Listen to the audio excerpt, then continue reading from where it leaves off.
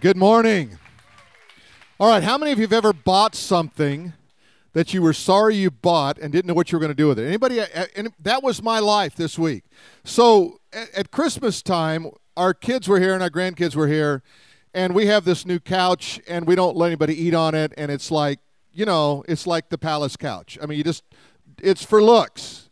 It screams, "Do not set on me." It really does. So my son Josh says, you know, you need a blue-collar couch. That's what he said. You need a blue-collar couch. I said, all right. So, you know, we decided to take a back bedroom and turn it into like a little mini family room, right? Good idea? Great idea. Okay. So we go out and we find the most amazing couch we've ever seen. I measure. I know it'll fit in the room. It's going to be amazing. We spent way too much money for this couch. Seriously, right? So then I get home and I realize it won't fit through the door. So now they're going to come and deliver it, but now I have to, it's on the ground floor. Good news, right? I have to take the entire window out and put it through the window. We get it in the room. There's no room to even walk in the room now. The couch is too big. So we think, oh, well, you know what, we bought it, we'll live with it. So then we decide, there's a TV in there, so let's just lay down on the couch, watch some TV. It's the most uncomfortable couch I've ever been on in my entire life. Now I've got a couch that's too big, that's uncomfortable, that I paid too much money for, that I had to get through the window. And we look at each other, and she says, it's not real comfortable, and I don't want to say it. You know, if you're the guy, you never want to be the first one out with it's not comfortable, right? And I'm thinking, this is not a little uncomfortable. This is horrible. This is punishment. And then I go look at the receipt. All sales final. But they've never met my wife. We had a joke growing up that she could take back the wrapper of a loaf of bread and get a full refund. All right, so next thing I know, I get a call from her, said, yeah, it's good, they're going to credit it, we're going to go back, we're going to find something else. So, you know, the guys worked so hard to get it in through the window that I gave them a big tip. I gave them $20 each. That's a big tip. You look at me like it's not. Is that a big tip or not? That's a big tip, right? Now I got to tip them again. They ain't getting 20 this time. Ain't no way. You're getting 10. I'm done. I'm cutting you off. So we get the new couch, we put it in there, we get it all set up, we saved all this money, it went back, and we laid down last night on this cheap old couch, and it was so comfortable. Some battles you get yourself in, you did it yourself. It wasn't the devil. It was you. It's just you. We were just double dumb shopping and had to pay the consequence. And see, sometimes when you're out there shopping for whatever you're shopping for, you get the wrong thing. And then you wonder, how did I get this? And it was so hard to get it in your life, but now you got to get it out your life, and it costs money to get it in, it costs money to get it out. So I want to talk to you today about the battles you face. And in the first service, the music was going on, I wrote this, and then I got up to say it, and I had accidentally deleted it, but I was able to recover it. I want to just read this to you because this is how I wanted to start this message earlier. Your battle will always be in the valley. The enemy challenges you to a battle that you think you can't win. Foolishly, he intimidates you and threatens you and distracts you. Like a fool who repeats his folly, the enemy falls into the same trap every time. Then the Lord utters his voice, shakes the kingdoms of the world. The impossible becomes possible. The battle was never yours. It was always the Lord's. Your victory is not coming. It is here. It is 2,000 years old.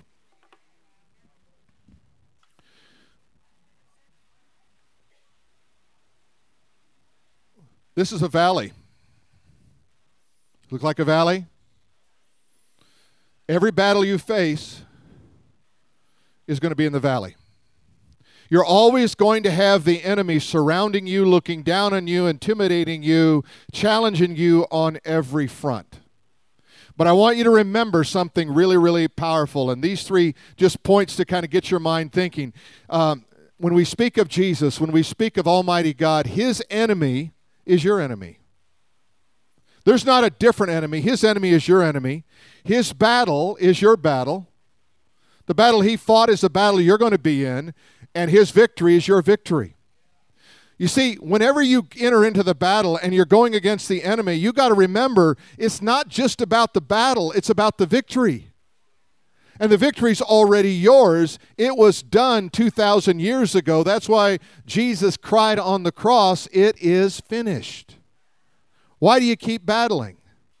My brother Michael Ketter back there, he called me this week. He says, "Pastor," sorry, brother, I got to use you as an example. "Pastor, I'm under so much spiritual attack, and I just need you to pray for me."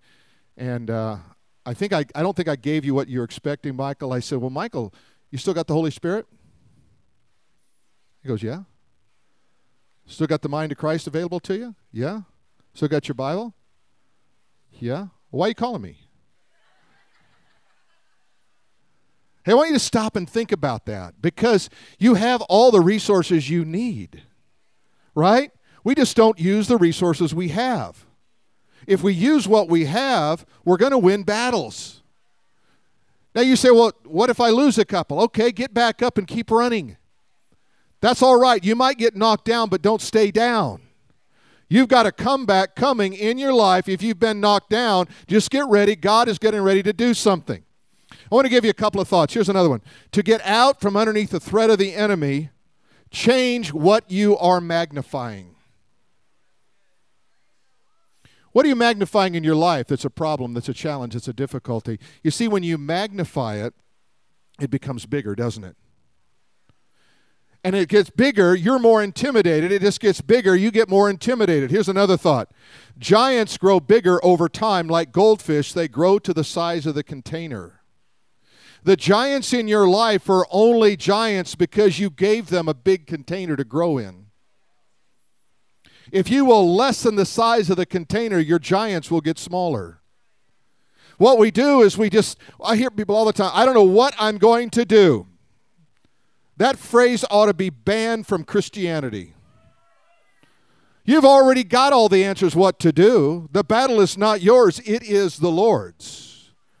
"I don't know if I'm going to get through this one." Think about all the comments we make that are just absolutely not the cry of victory, but the cry of despair and defeat and discouragement.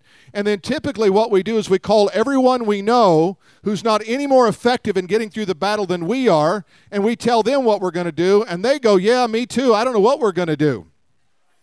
And then finally, when you run out of bad advice, you go to the Lord, and He goes, I got this. I got this. Let me take this for you. We're going to talk about David and Goliath. I love this story. And I want you to know the Bible is written on really two levels. One level is what I call the obvious level. You read the story, David and Goliath, underdog guy, I get it. You know, he killed this big giant. You know, it's a basic story, right? So it's written on the obvious, but it's also written on the not so obvious level. In other words, there's some depth within Scripture that if you're patient and you're looking for it, you'll see some things you haven't seen before. And hopefully we're going to bring that out. We're going to bring some applications to it so that you can see some things you haven't seen before, so you can have some victories you haven't had before. Amen? So let me tell the story, kind of set it up. So David is one of 8 children. He's the youngest son in his household, and he is the one that is really kind of looked down on by the brothers. And there's a battle going on in a valley. Say, in a valley. In a valley, there's a battle going on. It's been going on for 40 days. And in this valley, there is on this side the Philistines, and on this side there's the nation of Israel. And there's one man, a giant, a colosso of a man. His name is Goliath. He's about 10 feet tall. The average Israeli in that time period was said to be about 5'2". Now you can imagine that you're 5'2" and you're going to do battle with a 10-foot person. So Goliath is out there and he's screaming from the hillside over here, from this side of the mountain, "Send me a man that we may do battle."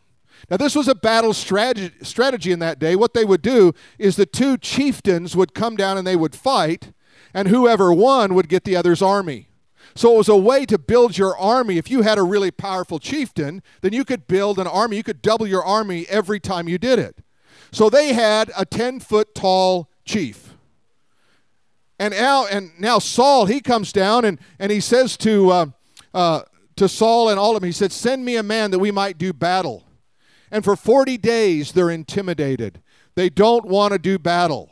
40 in the Bible is a number of testing. Remember, it was 40 days that the flood waters came, that it rained on in Noah's day. It was 40 days in the wilderness that Jesus was fasting and then tempted by the devil. So 40 is a number of testing. So for 40 days, Goliath comes down and he says, send me a man. And Israel ran up the hill. And all of a sudden, David shows up. And he shows up just to bring some provisions to the army. And his brothers kind of make fun of him. Why are you here? You need to go back and watch your sheep. And he's watching the battle, and all of a sudden, in that moment, Goliath comes down, and he screams out, send me a man, and I will destroy him. And then David, he can't take anymore. He says, who is this Philistine dog that challenges the armies of the Most High God? And they're all looking around like, what? Say, what? Who are you? He said, well, this is no problem. He said, when I'm watching my father's sheep, sometimes a lion or a bear comes, and I chase it down, and I kill it, and then I take the lamb home. I'll fight him. He's the only guy who wanted to fight him. They said David was probably 13 to 15 years of age at this time. He says, I'll fight him. Well, now they just want anybody to go fight him at this point because nobody wants to fight him. So they bring him in and they put Saul's armor on him. And as he puts the armor on him, he goes out to do battle, but it's so heavy he can't hardly walk. He's just walking around like this. And he says, I can't wear this. It's not proven. It's not tested. You see, here's the principle. When you try to fight in someone else's armor, you lose. You have to fight in your armor. It has to fit you well. Your gifts, your talents, your skills, your knowledge, it has to all be poured into that situation. That's why getting advice from somebody is not always the best advice. It's like going to a restaurant and you say to the waiter or waitress, what do you like? That's the dumbest question I've ever heard in my life. What makes you think that she has the same taste as I have? She says, and they always say the same thing, I like the fish. I hate fish. Why would I ask anybody? I like the fish. Oh, I don't like fish. Oh, and then she'll go to some, never has she got it right. I like round food. Pizza. Hamburger, hot dog. Think about it. All the best foods in the world are round. Am I wrong? Of course, you are what you eat. So it did kind of contributed to the big guy you see in front of you here with round foods. So I don't advise that. So anyway, he goes out and he challenges. He says, I'll take care of this problem. So now he's ready to go, and he puts down the armor. He goes over and he picks up 5 smooth stones. Because he's got a sling. Now, a lot of people think, well, he got 5 because he might miss. Let me tell you something. When a 10-foot guy is running downhill at you, his stride is so big, you don't have time to reload. Can I just tell you, you don't have time to reload when you're in the middle of battle. You got to be ready for battle. You got to have your ammunition. You got to be ready to go in that moment. He picks up 5 stones, and the reason is because Goliath had 4 brothers. There were 5 giants in that family. And then Goliath had 3 sons who were also giants. What's also amazing about this, not only was this guy 10 feet tall, but he had 6 toes on each feet and 6 fingers on each hand. This was an intimidating individual, to say the least. This is a guy you do not want your daughter dating. Right? Now we're going to read more about this story, but let's jump into the scripture itself. I want you to recognize the hidden truth in the battle. Every battle you're in, there's a hidden truth. If you will stop long enough, seek the mind of God, seek the wisdom of God, He will show you the hidden truth in that particular battle. But you have to stop long enough and not react. You have to think, okay, God, show me, give me a pathway through this battle that's going to enable me to really, really win the battle and become victorious. Amen? All right, now let's watch. 1 Samuel chapter 17. A champion out of the camp of the Philistines named Goliath of Gath, whose height was 6 cubits and a span. I'm just going to write that number down so we don't forget it. He had a helmet of brass. He had a coat of mail. He had a coat of 5,000 shekels of brass. He had greaves, that's leg armor, and brass between his legs, and a target, that is a javelin of brass between his shoulders. And the staff of his spear was like a weaver's beam, and his spearhead weighed 600 shekels of iron.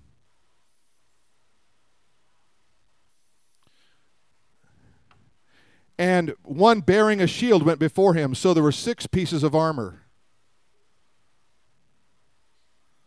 Are you beginning to feel something's happening here? See, Goliath is a type or a picture of the Antichrist.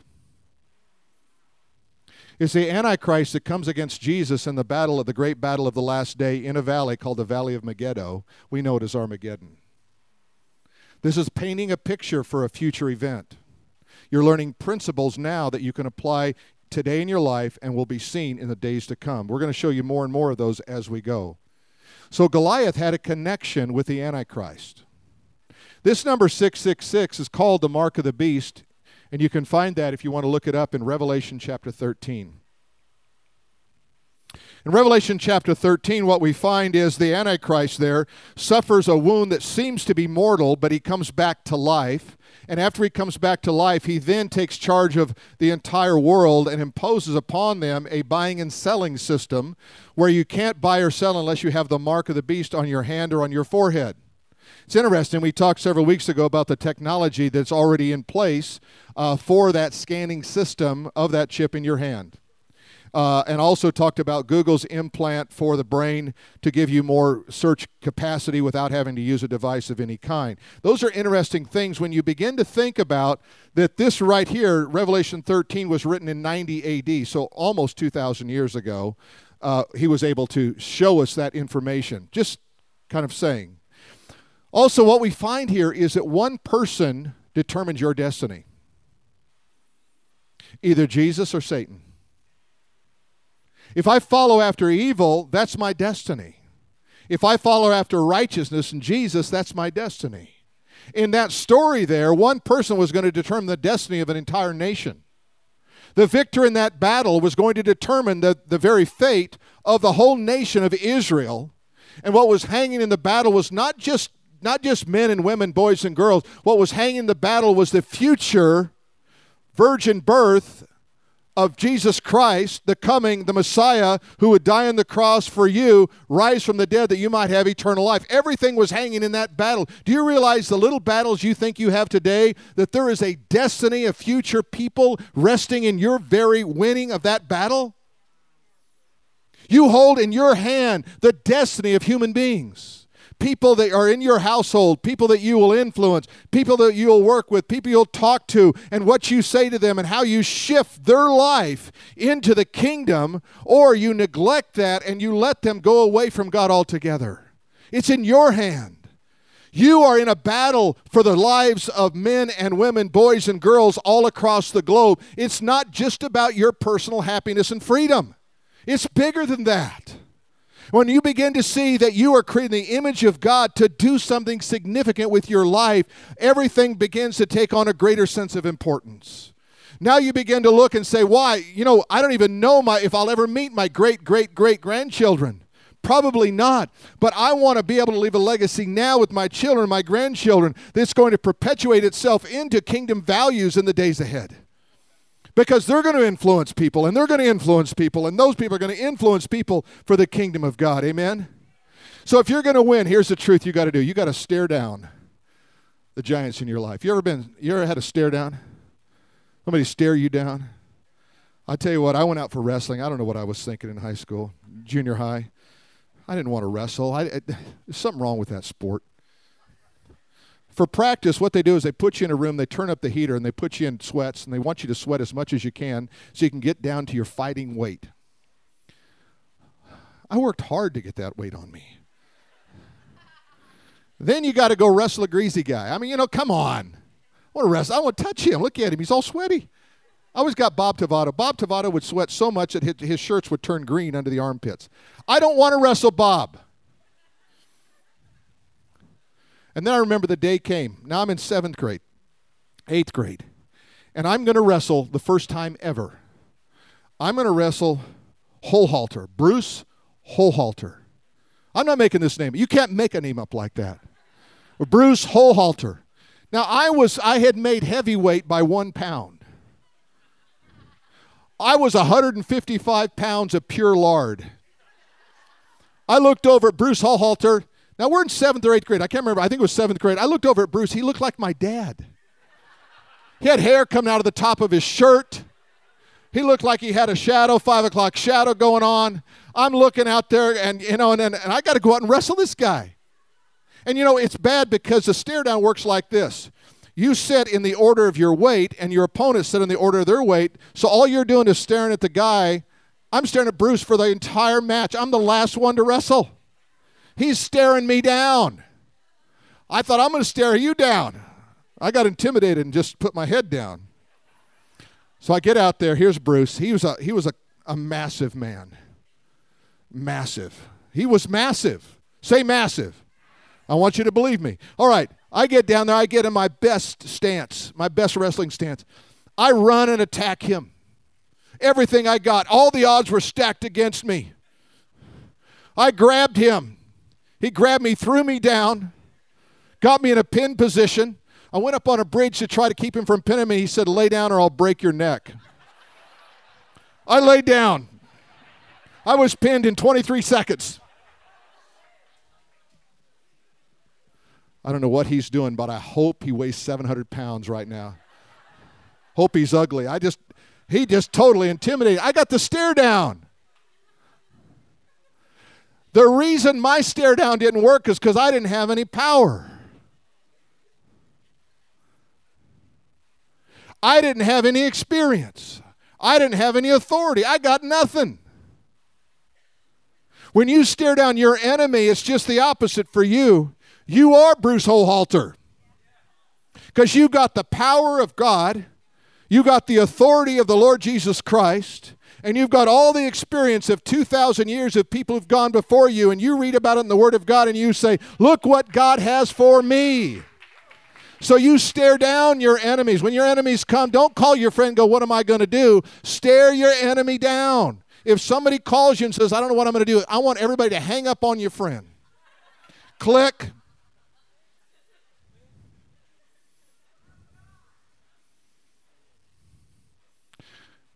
You can do this. Let's take it to the scripture. 1 Samuel 17, 45 and 46. Then David said to the Philistine, you come to me with a sword, with a spear, with a javelin, but I come to you in the name of the Lord of hosts. Now, I'm going to talk to you a little bit about what that Lord of hosts means here in a moment. The God of the armies of Israel, whom you have defiled. This day the Lord will deliver you into my hand. Do you notice the confidence in him? He's not going, I think I got a shot at this. I'm going to do my best. No, he said, I will win. I'm going to win. There's something happens to you when you say to yourself, I will win. There's a confidence that comes in. It's also something that happens to you when someone else looks at you and says, you can do this. You can win. I don't know what it is. It's empowering. He says, I will. Now, you think Goliath was a little shaken by this? I think he was. He's saying, what has this guy got? What has he got? How dare he do this? He's got too much confidence. There's something going on in this guy that I don't understand. When you say that to the enemy and you say, I will win this battle, I will get through this, I will be victorious, there's something about that's intimidating to the enemies in your life. And I want you to start using that in your life every day. He says, the Lord will deliver you into my hand. I will strike you and take your head from you. He didn't pull any punches. I'm going to cut your head off. I'm not beating you up. I'm taking your head. Until you take the head of the enemy is powerful over you. Your goal is not to beat up the enemy. Your goal is to defeat the enemy completely. This day I will give your carcass to the camp of the Philistines, to the birds of the air, to the wild beasts of the earth. Now look at the purpose here. That all the earth may know that there is a God in Israel. Why was he doing this? He was doing this so God would get the fame. God would get the glory. God would know. People would know God. See, when you go out into battle, the goal should never be, the purpose should never be, I'm going to have an easier life. it always should be God will be glorified. God will be honored. God's name will be lifted up. People will be drawn unto Jesus. Hey, the side benefit is you're victorious. You got through it. And every battle you face, you see in life, is going to prepare you for the next battle. The Lord of hosts, I was reading a rabbi on this, and rabbi said this: the Lord of hosts refers to all the atoms, all the molecules, the vast array of them working together, all assembled, acting toward a purpose like an army. This includes God's angelic beings, God's army. When he said that, I just stood back and I thought, wow, God has at his power every molecule and every atom in the universe. God can rearrange and move things around on your behalf to ensure that you win a battle that you think you can't win. And when you do that, what's going to happen is you're going to see that God is going to bring angelic forces. He's going to say, how did that happen? You're going to say things like, how did that happen? I can't believe this. And you give God the glory. Amen. So previous victories in your life. How many of you have had at least one victory in your life? How many of you had 5 or more? Okay. That victory, you fought on this level.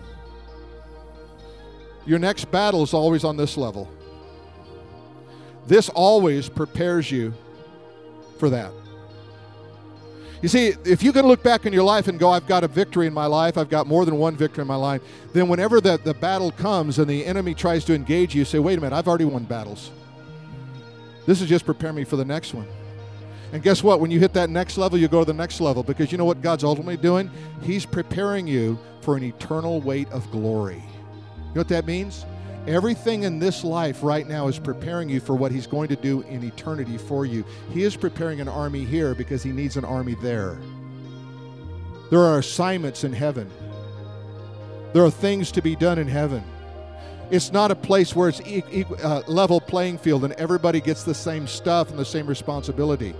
That's not it at all. That's not how God works. All you got to do is read all the parables. Read the parable of the talents. You understand the heart of God is to take you and get you ready. And if you're given much, he's going to expect much. And when he gives you much, he's going to expect more. He's going to keep taking you to a new level because he says, I'm looking for some people who are going to be in some key positions in eternity.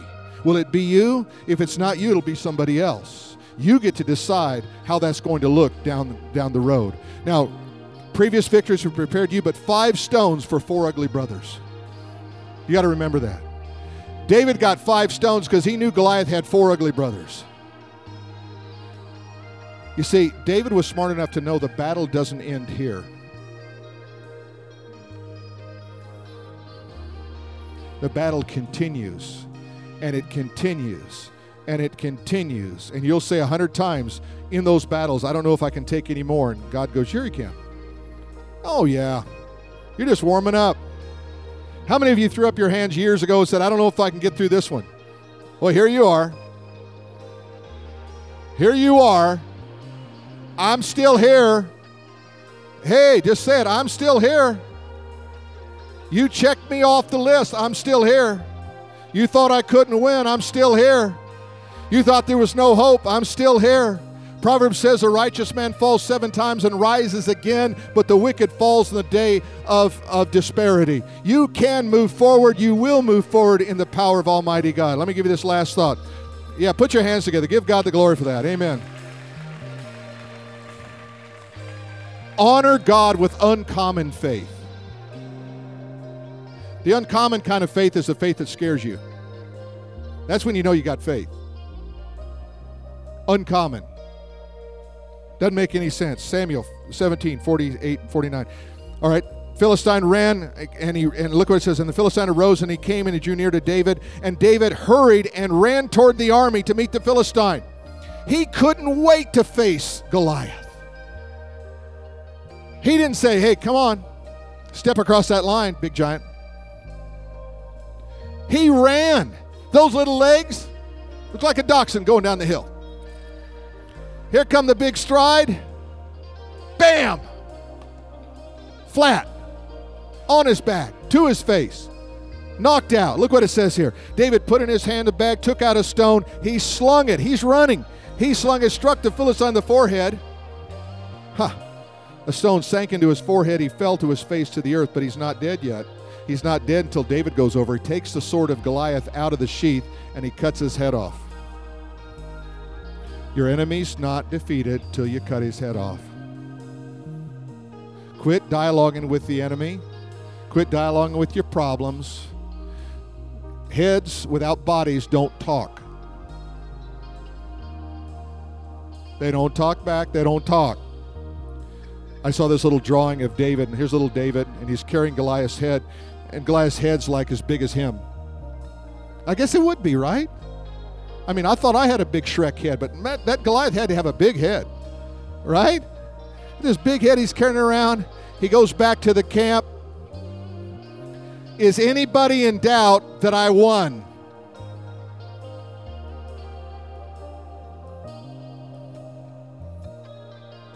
All right, I'm going to give you two final thoughts. I'm going to give you a word that God gave me today. And in the first service, everybody said it was for them. I don't know who it's for. I'm going to give it to you anyway. Accept the challenge ordained by God. It's a challenge. Accept the challenge that has been ordained by God for you. And secondly, position yourself for a miracle, not for an escape. We don't need Houdinis, escape artists, trying to get out of their kingdom assignment.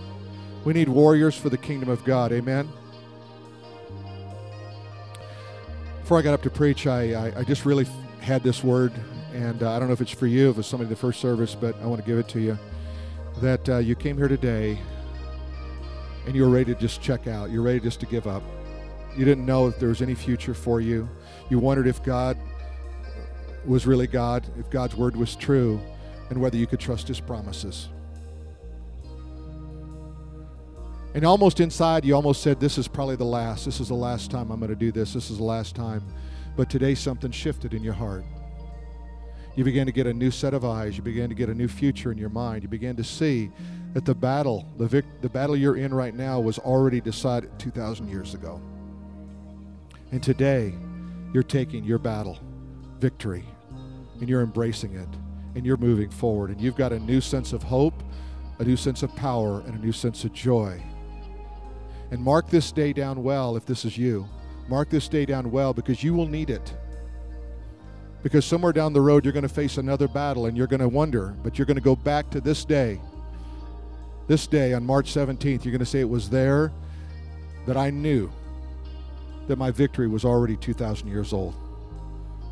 And I'm going to walk in that. Amen? Let's stand together.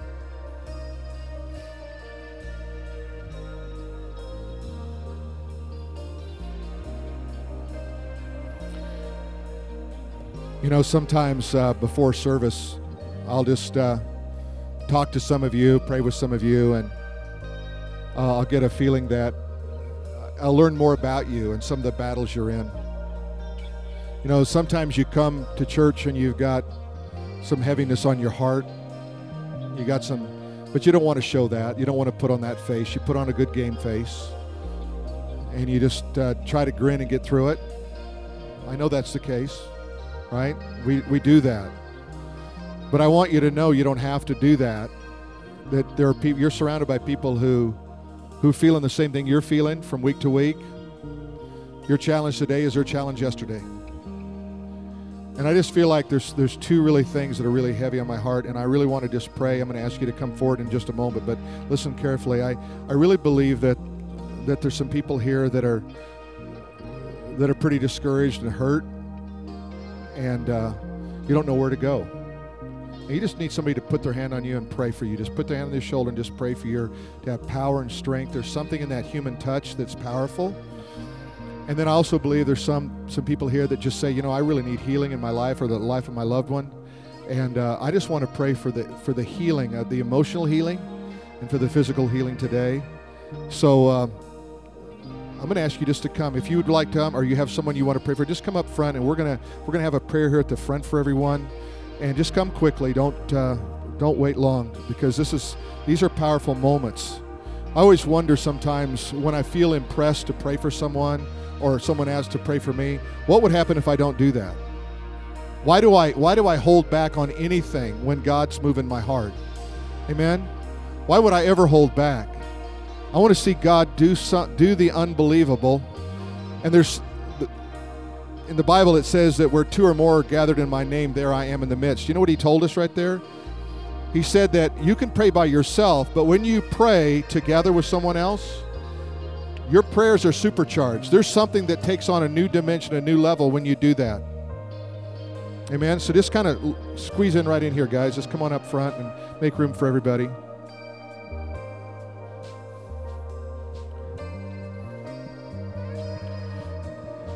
Your pain's going to go away. The challenges you're facing, I don't even know what they are. I don't even know your name, sister. I just feel like that God told me to just tell you your pain's going to go away. Just release it to him on the altar.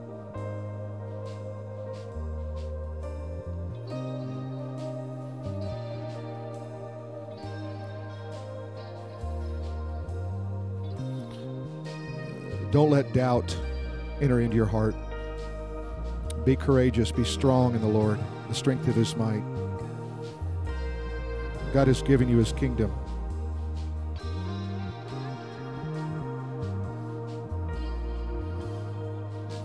Father, in Jesus' name right now, I pray right now, Father, that heaven is opened and there's a blanket of healing that comes upon everyone here today, God.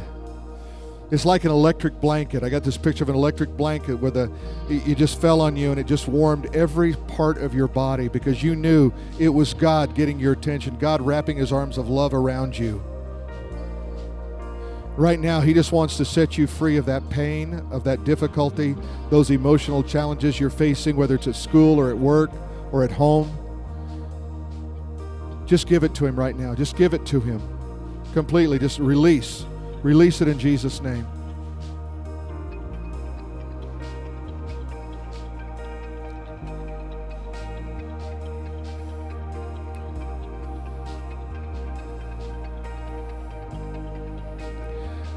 Physical healing. You say, Pastor, either myself or someone in my family needs healing. I just pray right now in the name of Jesus, be healed. All the healing that you need is in the atonement of Christ. But it is by his stripes that we are healed. It is by the power of the resurrected Lord that we find new life and healing in Jesus' name. And I just say, be healed in Jesus' name. Sickness go away. And as it goes away, as the words that Jesus said to the woman at the well, go and sin no more. Determined to make righteousness a part of your life. That whatever sin has corrupted, let righteousness cleanse. And give God the glory in Jesus' name. I just want to impart to you today a powerful, powerful anointing of his Spirit, that you're going to be courageous. You're going to be giant killers. You're going to stare down the problems, the giants, the enemies of your life, that you might prove that perfect and acceptable will of God as you walk in the fullness of Jesus, in whose name we pray. Amen. Let's just sing together now. As we sing, let this be a declaration of what God has done. Really sing it out. Sing it out. And you're never gonna let me down. You're never gonna let me down. You're never gonna let me down. You're never gonna let me down. You're never gonna let me down. 'Cause you are good, you're good, and you are good, you're good, you are good, you're good, and you are good, you're good,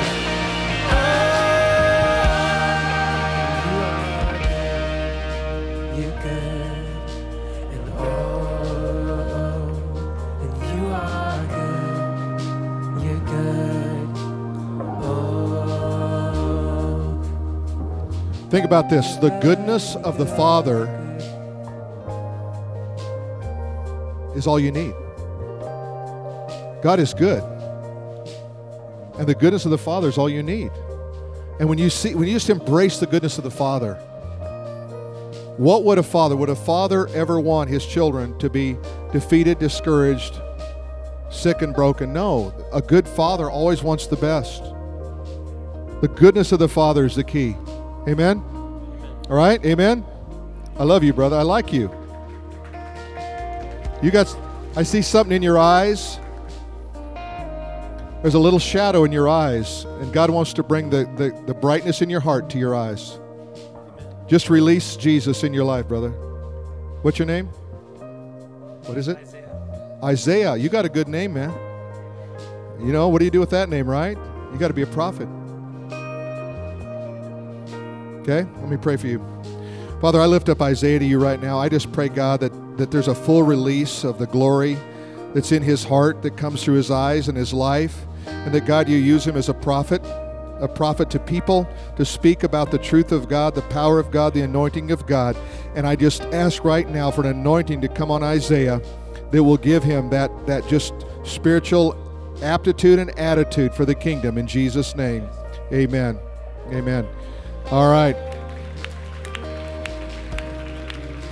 All right, as you go today, a couple of things before you run out. If you're going to Peru with us, about 60 of you are going on our crusade. We have a brief meeting right after. Please stay.